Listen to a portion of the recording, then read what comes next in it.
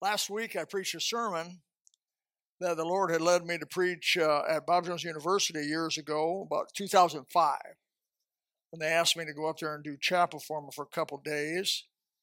And this was the message I'm preaching this morning. Is the second day that I preached up there. I preached this message. I believe the last time I have mentioned it here or preached it here would have been about 9 years ago, 2014. Some of you weren't here. Whether you were or weren't, I believe you'll be rejoicing in the message today. If you take your Bibles to Mark chapter 15, I'm going to talk about the king today.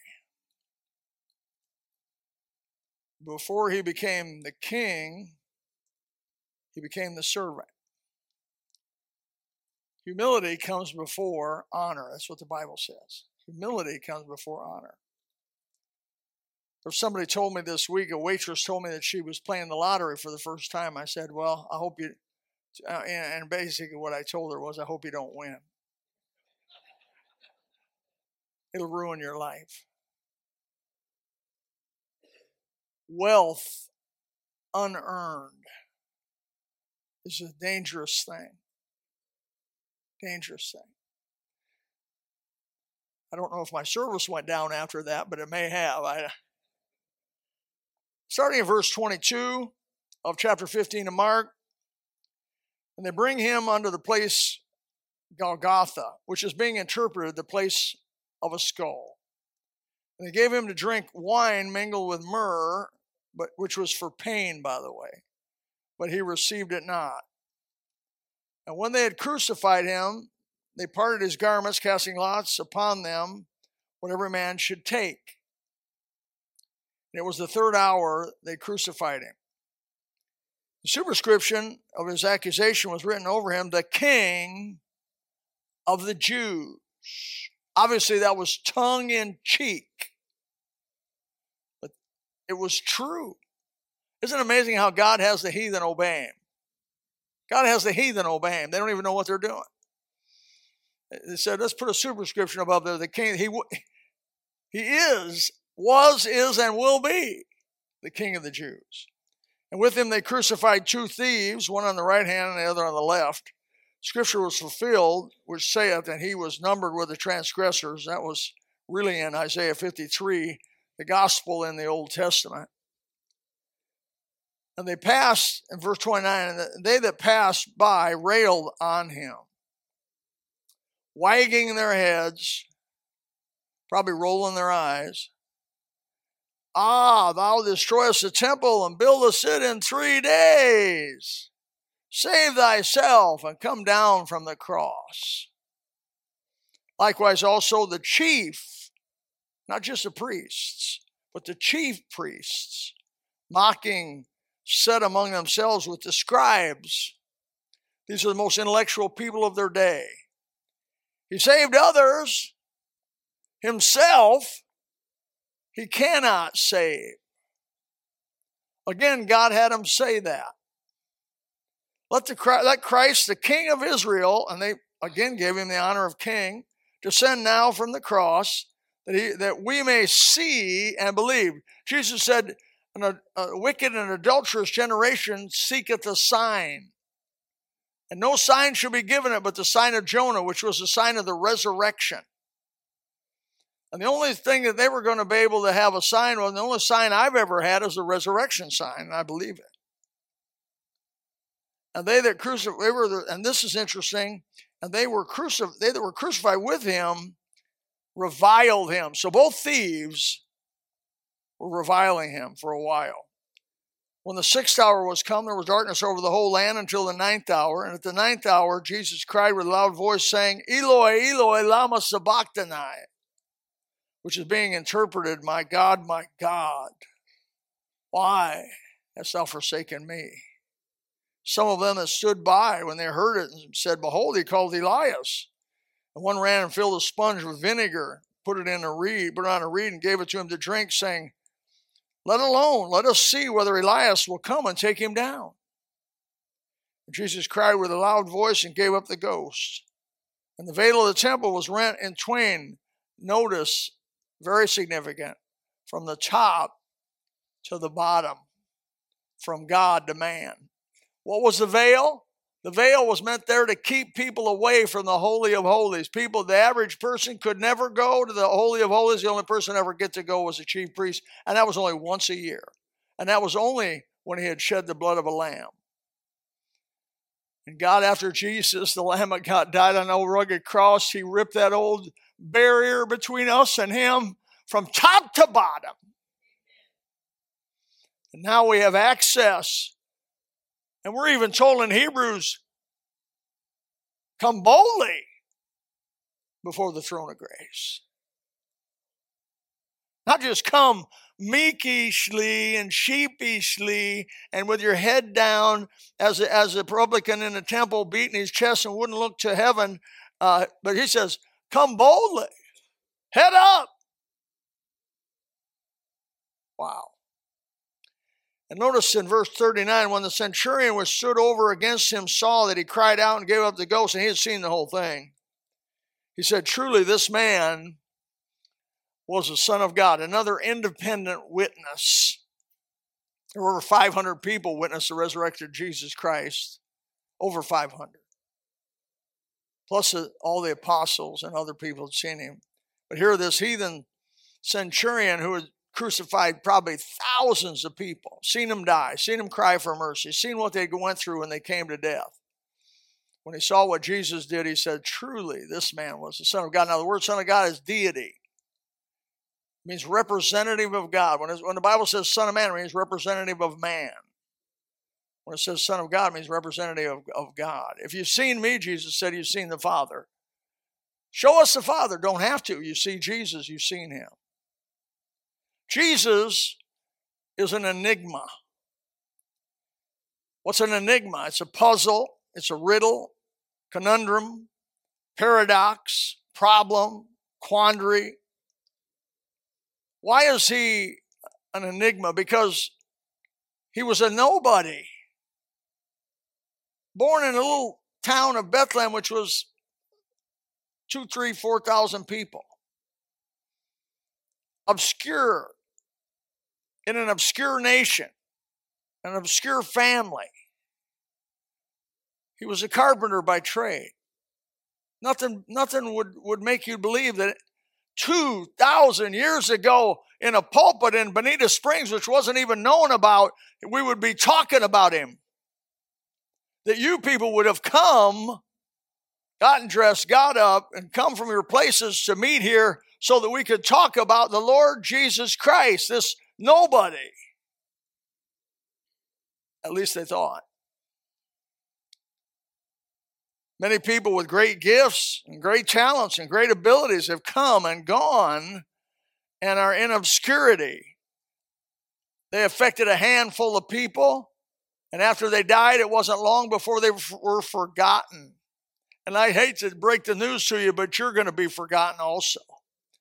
As far as this world's concerned, we're going to not be buried long before nobody comes to the grave and nobody cares to come.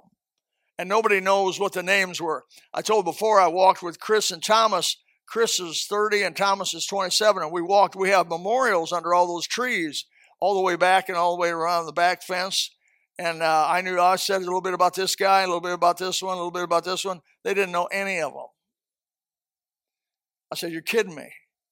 When I die, and a few of you die, they'll go off into obscurity again, and some new pastor will come paint over them.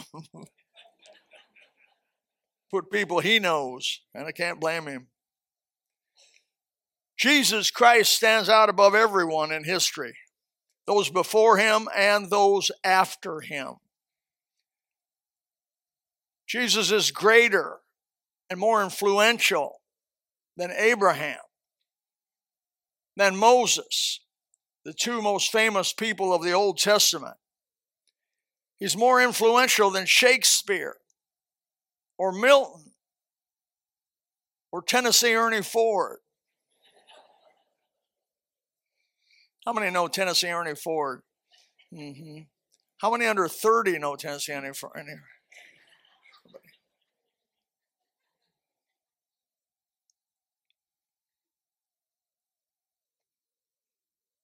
Why? Why was he so influential? I believe it's stated by the very ones who crucified him, the chief priests. I think they said it. They said it mockingly, but God used their very words to describe the power of the cross and the Christ who hung on it. Verse 31, he saved others, himself he cannot save. Years ago, there was a crash of an airliner into a river which was iced over. It was a sad situation. I saw it on TV. They had video, people with their phones. It had crashed pretty close to shore, but when it crashed, it ripped apart in a few places, and the whole plane broke through the ice and sunk into the ice. This is ice water. And most of the people were on shore just looking, and once in a while, a person would get free from their seatbelt and pop up and be able to, try. They were encouraging them to come to shore, but they were so cold. I don't know if you've ever been so cold where your arms didn't work and your legs don't work.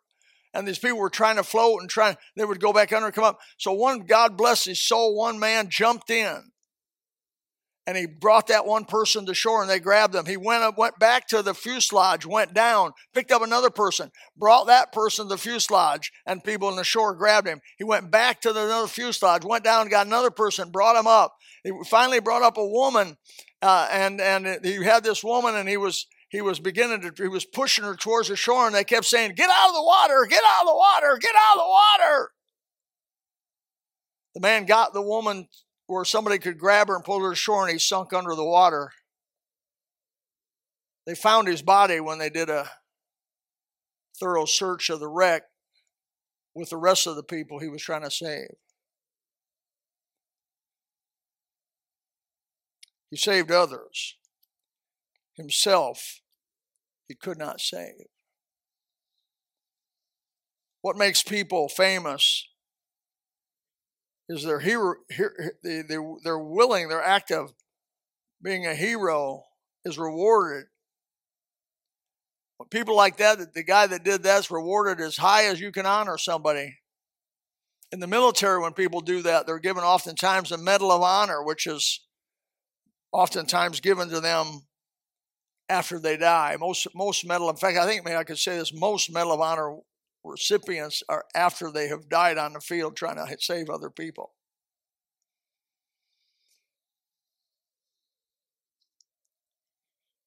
The act of sacrificing yourself for others is historically recognized as the highest human character and virtue that you can do.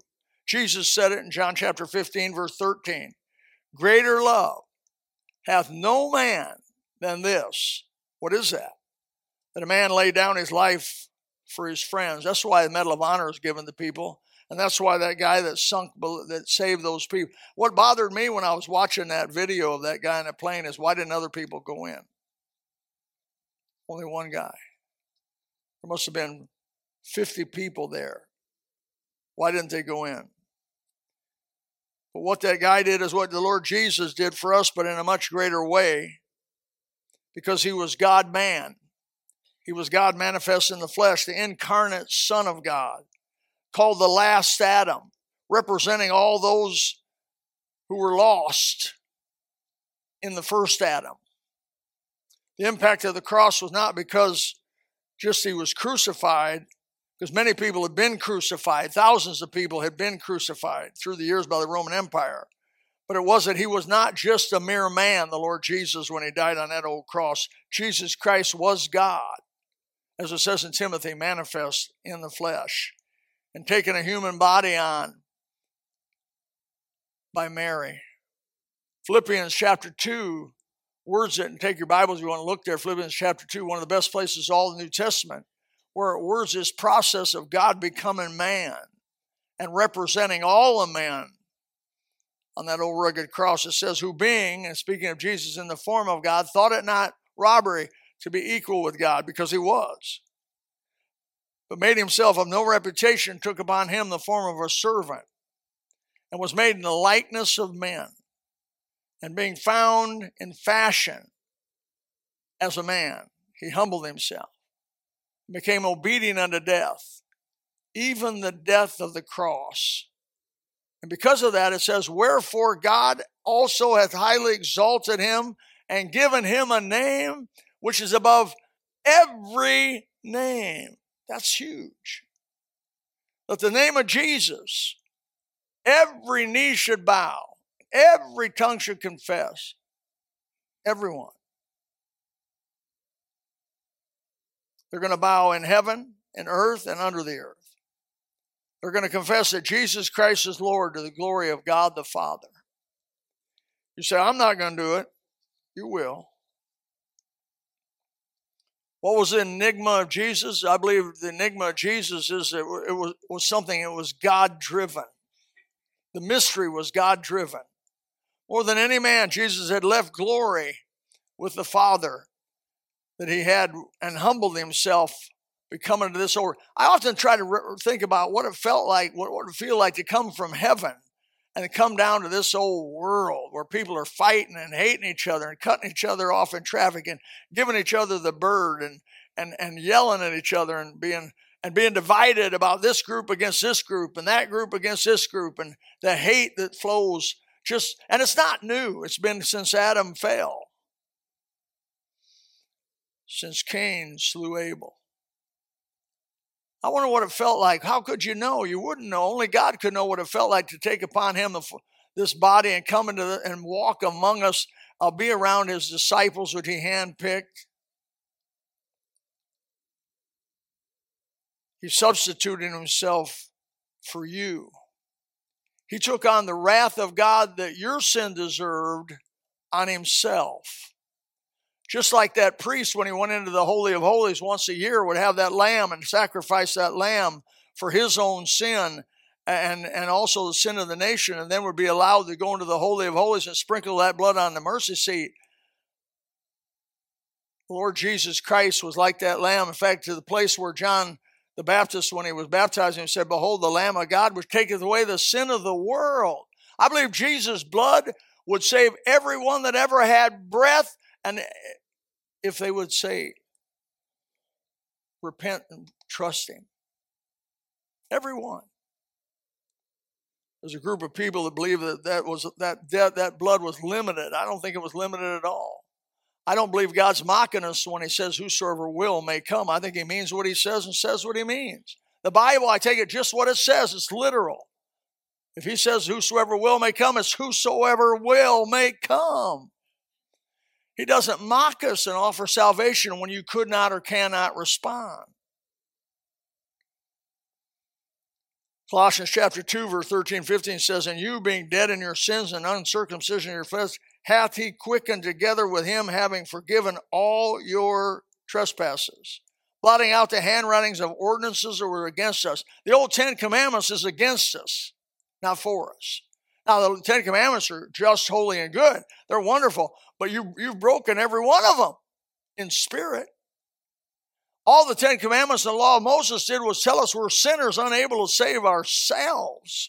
No matter how many resolutions you make, no matter how much willpower you've got, you cannot stop from sinning without God intervening.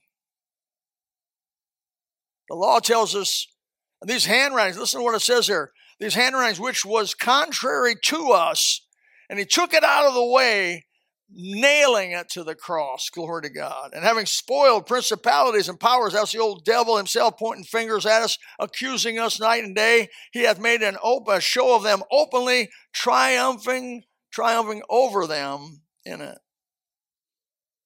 But before he could do that, he could not save himself.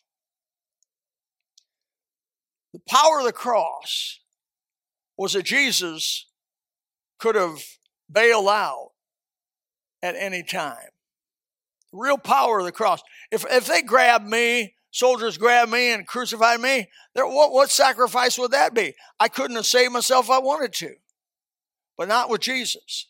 It's amazing. It's one of the power of the cross. He had the power. Look in Matthew chapter 26, verse 53 and 54. This is what it says. He says, Jesus' words says, thinkest thou that I cannot now pray to my Father, and he shall presently give me more than 12 legions of angels. That's at least 12,000 angels. But how then shall the scriptures be fulfilled that it must be? One angel would have been good enough to take them out. The power of the cross is that Jesus had other options, but he refused any other option. The chief priests aptly said, he saved others. He sure did. Himself, he cannot save. He could not save because of his love. What kept Christ on the cross was he loved you. The Bible says, while you were yet sinner, Christ died for you. Christ knew, he knows you, he formed you in the womb. He knows you, he gave you your DNA, what you're going to look like, what his mind thought about you. He loves you. You say, oh, I can't tell, but God loves you, folks. If anything you get out of the Bible, get that God loves you. Jesus Christ, the essence of the love of God demonstrated on Calvary. He loves you. Love is the most powerful force in the universe. The Bible says God is love. He doesn't just possess love, he is God. He is love. He loved the cruel soldiers that scourged him. He loved those who mocked him. I don't know about you, but when somebody mocks me, and I want to be a Christian. You want to be a Christian? I want to be a Christian. But I'd lie to you to tell you when I go door to door sometimes, and people, sometimes, and rare, but once in a while, they're mean to me. And they're mocking. I want to just give them a little lecture about, why do you think I got up and came here and did all this? Why do you think I'm at your door? Because I'm having fun? You're getting ready to die and go to a place called hell, never been able to get out of there. I'm trying to help you with some news that can save your soul. I'm not as good. I'm not like Jesus many times. The love of God pushed him to Calvary. He loved the cruel soldiers and said, Father, forgive them, for they know not what they do. He loved those who mocked him. He loved the sinner no matter what he said or what he did. And that's why he came to save others. There's a poem years ago, it was actually a song. Others, Lord, yes, others, let this my motto be, that when I live for others, I might live like thee. Let me live from day to day in such a self-forgetting way that even when I kneel to pray, my prayer might be for others. Others, Lord, yes, others, let this my motto be. The power of the cross is summed up in this statement that these chief priests made. He saved others, himself he could not save. He cannot save. All those who come to the foot of the cross and see Christ crucified there for them.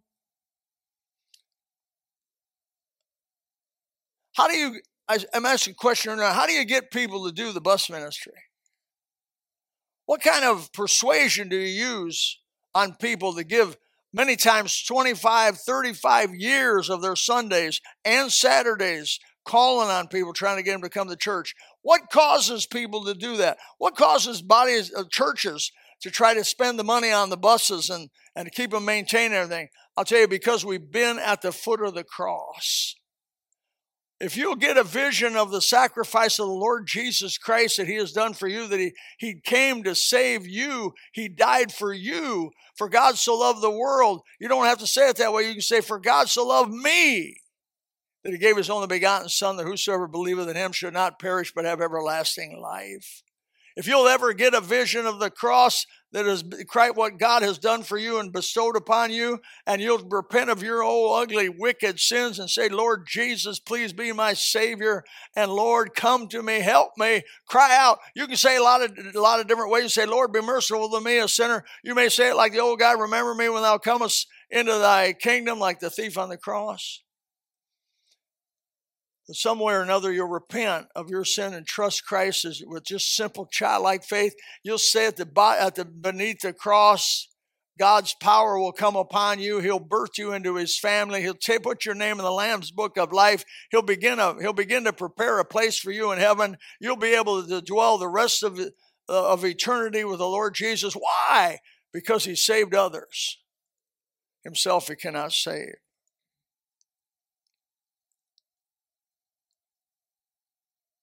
We're changed forever. There's an army of souls that have seen the power of the cross and have carried his message on. on through the fire, on through the resistance, on through the hatred of wicked men, on through persecutions and personal loss, on through sufferings indescribable, but ever on. Like their master before them, they saved others, themselves they could not or did not save. They gladly gave up their property, the world's accolades and favor, personal health and prosperity, like a mighty army, have left their homes and their families and their friends to reach the lost masses with the gospel. They inhabited mud huts, endured no running water, no air conditioning, no clean toiletries, no common comforts. Why? To save others. Many of them got saved, were killed by those they preached to. I think of the 5 men years ago in the 50s. There was 5 young men with their women went down to Ecuador, and they were trying to win the Auca Indians. The Auca Indians were known manhunters, headhunters, and they would eat people, and they were known for that. They flew into a place that dropped some leaflets and organized some sort of a meeting with those heads of those tribes of the Auca Indians. They flew in. The 5 men got out of the airplane, and the men that met them speared them to death. They had a gun on the plane, but they didn't use it. They weren't there to kill the Auca Indians. They were there to tell them Jesus saves. You say, what a waste. 5 young men killed all at one time. It wasn't a waste.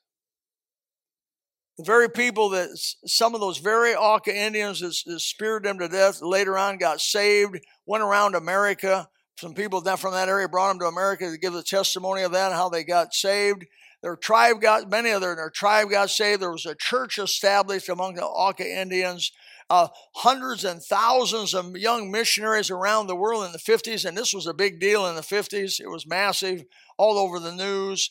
People got inspired to be missionaries, inspired to go to the world and preach a gospel to every creature.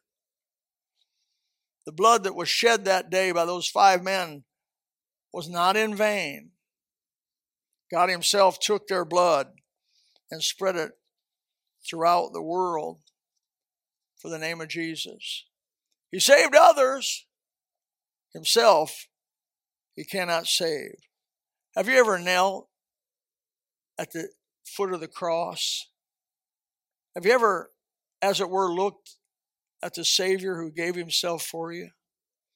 Have you ever felt his overwhelming love for your soul? You say, Brother Bill, I've done some wicked stuff so bad, God couldn't forgive me. He can forgive you. He wants to forgive you.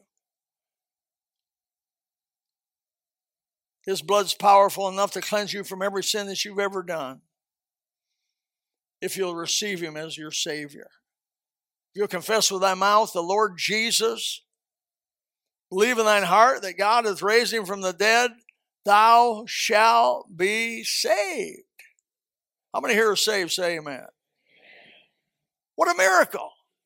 2,000 years later, almost 2,000 years later, from 32 AD, we're coming up on it. Almost 2,000 years later, you got saved people that are still willing to give themselves for the cause of Christ, still willing to give up their property, still willing to give up their home and go on mission field and to a people that really don't want them to be there many times and to endure persecution. Our missionary Alfred in Venezuela told me the last time he was here, I believe I will be killed in Venezuela. That's what he told me. I said, you're going to go back? He said, I'm going back. He was carjacked.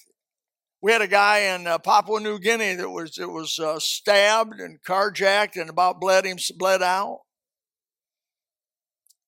for the cause of Christ. What causes people like Adoniram Judson to give his life in Burma? What causes Hudson Taylor to give his life in China? What causes William Carey to give his life in India? Jesus, the King of the Jews. They get a vision of Christ on that old rugged cross. The Holy Spirit will let you see it clearly if you want to see it. You say, well, I don't know if I believe that. Why don't you just get with God alone sometimes and say, Lord Jesus, If you are who you say you are, well, can I see the cross? Let me see the cross. Let me see it applied for me. You young people, you say, well, I don't know about that's true or not. Just go to God in prayer and say, Lord Jesus, if you're real, if you're true, if you're there, manifest yourself to me. Let me see the cross. Get the book of John in the New Testament and read John chapter 3. Say, let me see the cross. It changed my life. Changed my entire direction. It changed all my plans. And at 18 years old, sent me on a completely different route, in a different way, to a different school than I ever thought I would go. The power of the cross. Oh, you mocking chief priests and scribes, you thought you had him. It wasn't enough to crucify him. You had to torture his soul by saying he saved others. Himself, he cannot save. It didn't torture Jesus when you said that. He looked down the road. Without that death, without that shedding of blood, none of you people that are saved here today would be part of his family. And for your sake, he hung on the old rugged cross. For your sake, he didn't call the 12,000 angels to take him off that old cross. And for my sake, if you can make it personal, for my sake and your sake, and his love for me. Hey, the death of the cross deserves my all. It deserves my sacrifices on Saturday. It deserves my sacrifices in the bus ministry or the door-to-door or the nursery. What's your time in the nursery? God bless you, you're doing that because Jesus loved you and gave himself for you. It deserves my time studying for Sunday school lesson. It deserves whatever God asks of me to do. It deserves it. I'm not doing God a favor. He did me the favor. Put me on his team. Put me in his family. And man, whatever he asks me, it's not some big sacrifice. Jesus put it this way. He says, at your best, you're an unprofitable servant because you're just doing what is your duty to do. It's just my duty to serve God after what he's done for me. It's just my duty to give to him after what he's done to me and done for me. Woo! Glory to God. Oh, death, where's your sting? Oh, grave, where's your victory? He's conquered my enemy, death, so that you can face it with assurance. I've seen some people die. I'm going to tell you, Christians, I've seen some wonderful things when Christians die. There's a peace comes over them, a grace comes over them. The power of God comes over them. Don't fear death. Death is toothless. He's like Maxwell's dog. I was over to Peggy Fisher. Where's she? Where are you at? Peggy, where are you at? Peggy Fisher has one of them toothless dogs. Peggy in here, she's hiding probably. So I went over to Peggy, they had one of them little chihuahuas. She had it in her, she was holding it. And I thought, well, I'll go over and pet that dog. And it gummed me. But it sounded mean. Arr! Their gums went on my fingers. I went over to Maxwell's one time, and that dog acts like it wants to tear you up. Them little chihuahuas act like they want to tear you up. And that little dog went over there and snapping. He just says, well, all his bottom teeth been pulled. Amen. That's death. It has a loud bark. It sounds and looks ferocious, but Jesus pulled the teeth on death for the born-again Christian. It has no teeth. He saved others. Himself he cannot save. Thank you, Jesus. Let's pray. Father, thank you today for the Spirit of God. Thank you for the Word of God. Thank you for the old rugged cross. The preaching of the cross is to them that perish foolishness. But unto us which believe, it's the power of God. Help us. If there be one in this audience, one in this sound of the internet, wherever this goes, that knows not where they're going to spend eternity and have never made a decision for the Lord Jesus, may they come to you in private, one-to-one, and say, Lord God, show me Calvary. Let me see the cross for me. May they go to the book and read John chapter 3 slowly. God save them. In Jesus' name we pray. Amen. If you would like to know more about the Lord Jesus Christ, you may contact us at the church website, gospelbaptistchurch.com, or you can go to Facebook and type in Gospel Baptist Church, Bonita Springs, Florida. Also, you could call the church office at 239-947-1285. Thank you, and God bless.